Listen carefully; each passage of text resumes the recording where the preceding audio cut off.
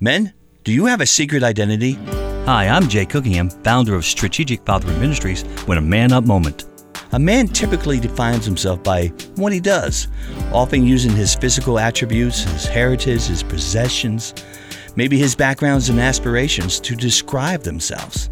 Over time, these become an identity that shapes one's opinions and his beliefs and values.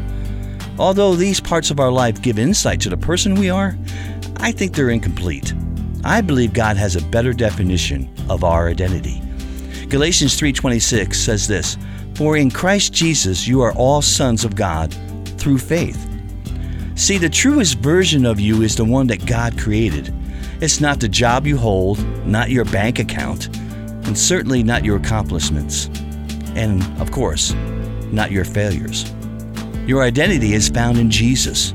Romans 8:29, "For God knew His people in advance, and He chose them to become like His Son, so that His Son would be the firstborn among many brothers and sisters."